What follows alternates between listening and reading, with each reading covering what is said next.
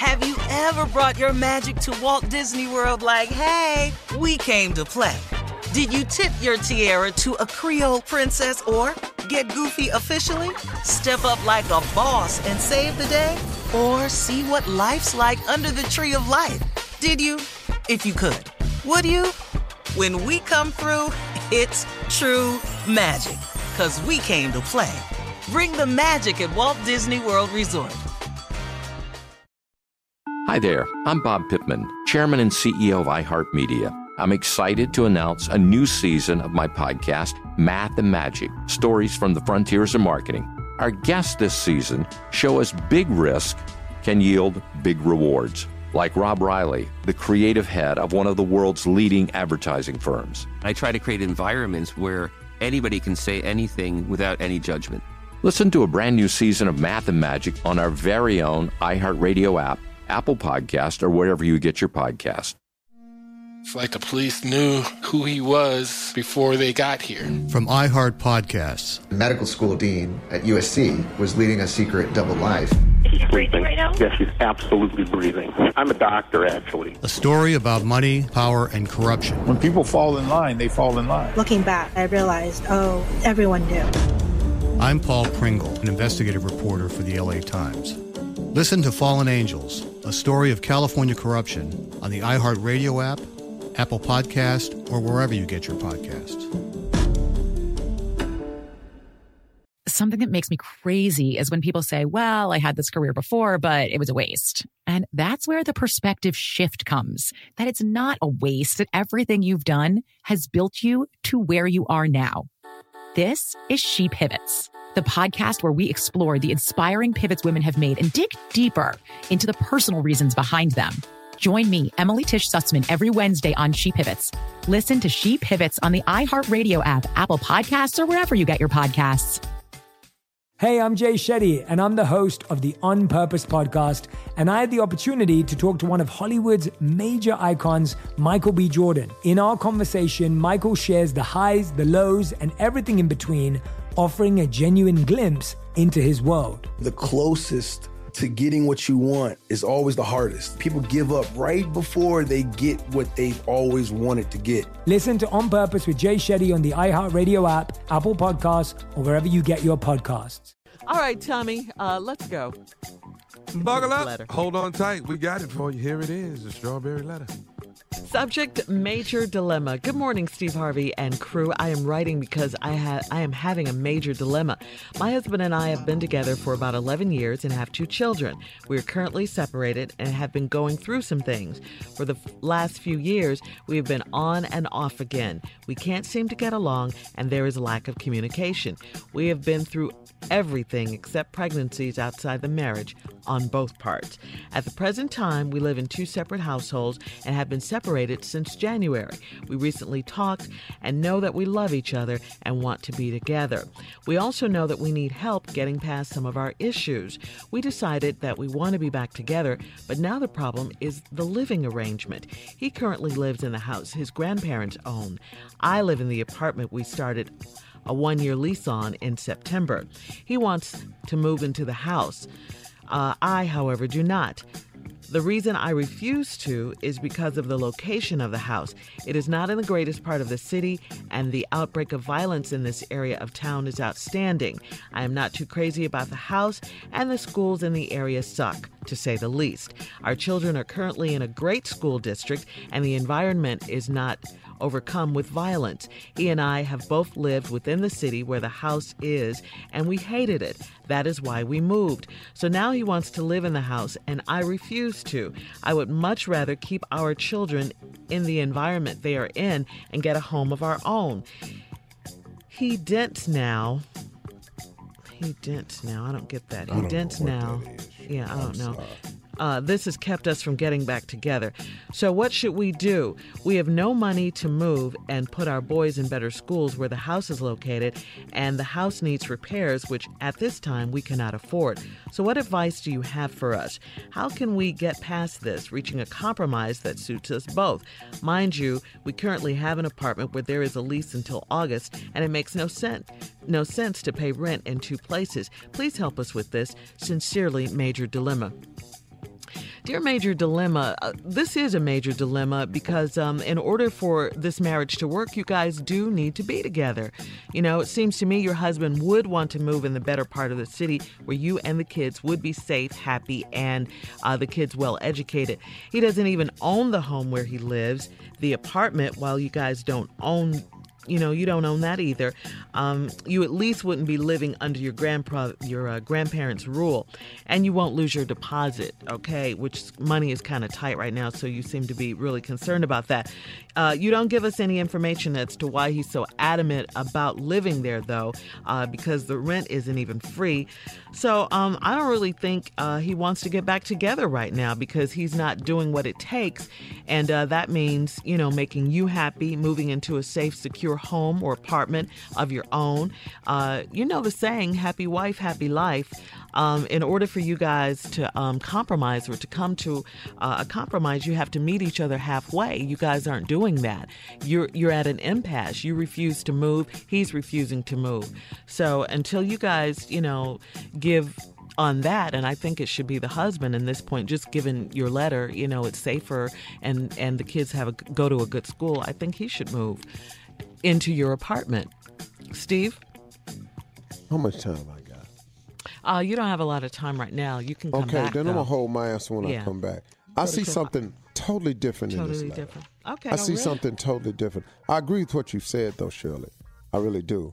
But I see some more stuff in this letter that's going on. I'm going to point out a couple of things that I saw when you was reading it. And yeah, okay. Take your time, brother. Hey, listen, the letter is posted. I'm trying, Tommy. If you want to comment on the letter, it's posted. Go to steveharvey.com, click on the Strawberry Letter. You can also email us your Strawberry Letter issues on the website. We'll be back with Steve's answer right after this, 12 after. All right, come on, Steve, with part 2 of your response to today's letter. Major dilemma. Good morning, Steve Harvey and crew. I'm writing because I have a major dilemma. My husband and I have been together for 11 years and have 2 children. We're currently separated and been going through some things. For the last few years, we've been on again, off again. We can't seem to get along, and there's a lack of communication. We've been through everything except pregnancies outside the marriage on both parts. At the present time, we live in 2 separate households and have been separated since January. We recently talked and know that we love each other and want to be together. We also know we need help getting past some of our issues. We decided that we want to be back together, but now the problem is a living arrangement. He currently lives in the house his grandparents own. I live in the apartment we started a 1-year lease on in September. He wants to move into the house. I, however, do not. The reason I refuse to is because of the location of the house. It's not in the greatest part of the city. An outbreak of violence in this area of town is outstanding.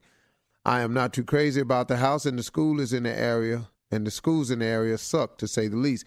Our children are currently in a great school district, and the environment is not overcome with violence. He and I both live within the city where the house is, and we hated it, and that's why we moved. So now he wants to live in the house, and I refuse to. I would much rather keep our children in the environment they are in and get a home of our own. I don't know what it means when he says he's dense now. This has kept us from getting back together.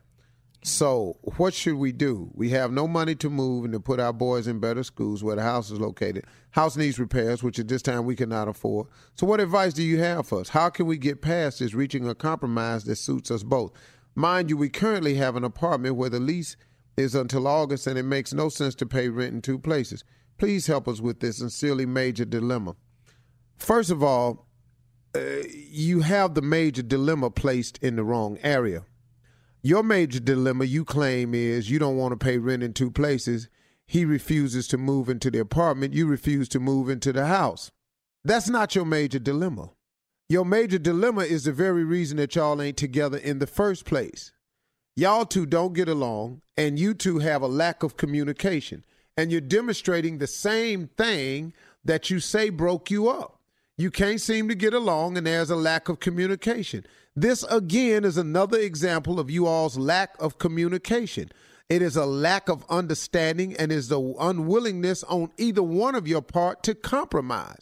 Now, Shirley's right. It seems like the smart move would be for the guy to move into the apartment so the kids could keep going to the best school system. But he ain't willing to do that. And then you ain't willing to move. You all have a major dilemma, and you all still have a communication problem. Now, you say in the letter that we've gone through everything except pregnancies outside the marriage, parentheses, on both parts. This means that both of y'all have cheated. That's what that means. On both parts. That means both of y'all been cheating. That's the code that I see in there. Because I've never heard that before. We've been through everything except pregnancies outside the marriage, parentheses, on both parts. What you all need to work on, really, is your basic selves and your marriage skills. Because right now, y'all don't seem to have none. You want what you want, and he want what he want. And now ain't neither one of y'all willing to give in. Now, you done wrote this letter in, and your letter really ain't for a compromise. Your letter is really, how do you convince this man to move back into this apartment? Because nothing you've said about moving into the grandmama's house is going to work for you. But you are convinced that staying in the 1-year leased apartment will work for you and the kids. Now, it seems in the letter, like Shirley said, that this would be the best thing to do. But guess what? He ain't trying to hear that. And you ain't trying to move. Thus, you have a lack of communication. And now, what is y'all's marriage going to be built on? When you get back together, what y'all going to do? See, y'all need to work on that part of it right now. Y'all can't even agree when you separated, and you can't agree when you married. So now, when y'all gonna get back together and do what? Disagree some more. See, your major dilemma ain't where you gonna live. Your major dilemma is really how you all can live together. That's your major dilemma. How your man don't see these kids' needs, how you don't see your man's needs, how both of y'all don't see anybody's needs. And this is a ridiculous statement that you're making to me. Selfish. Both of y'all. Deadlocked. They're at an impasse, you know. And, so what advice do you have for us? Get y'allselves together. Why do y'all even want to be together? Right there. There's nothing in this. There's nothing in this letter that says you two people should be together. Nothing. You wrote nothing in here. All you said was this one line in there is that we love each other and we want to be together. Okay. Wow. Without compromise. You can't tell, huh? Y'all want to be together? I swear to you, I can't tell. And so when I read a letter like this, man, I just go, wow, y'all only been together 11 years. Y'all done went through so much stuff. Now, you can't afford to move. You ain't got the money for repairs. You ain't got the money for 2 rents. Yeah. And she refuses to, and so does he, to move. So what you want me and Shirley to say? We don't know how to get y'all together.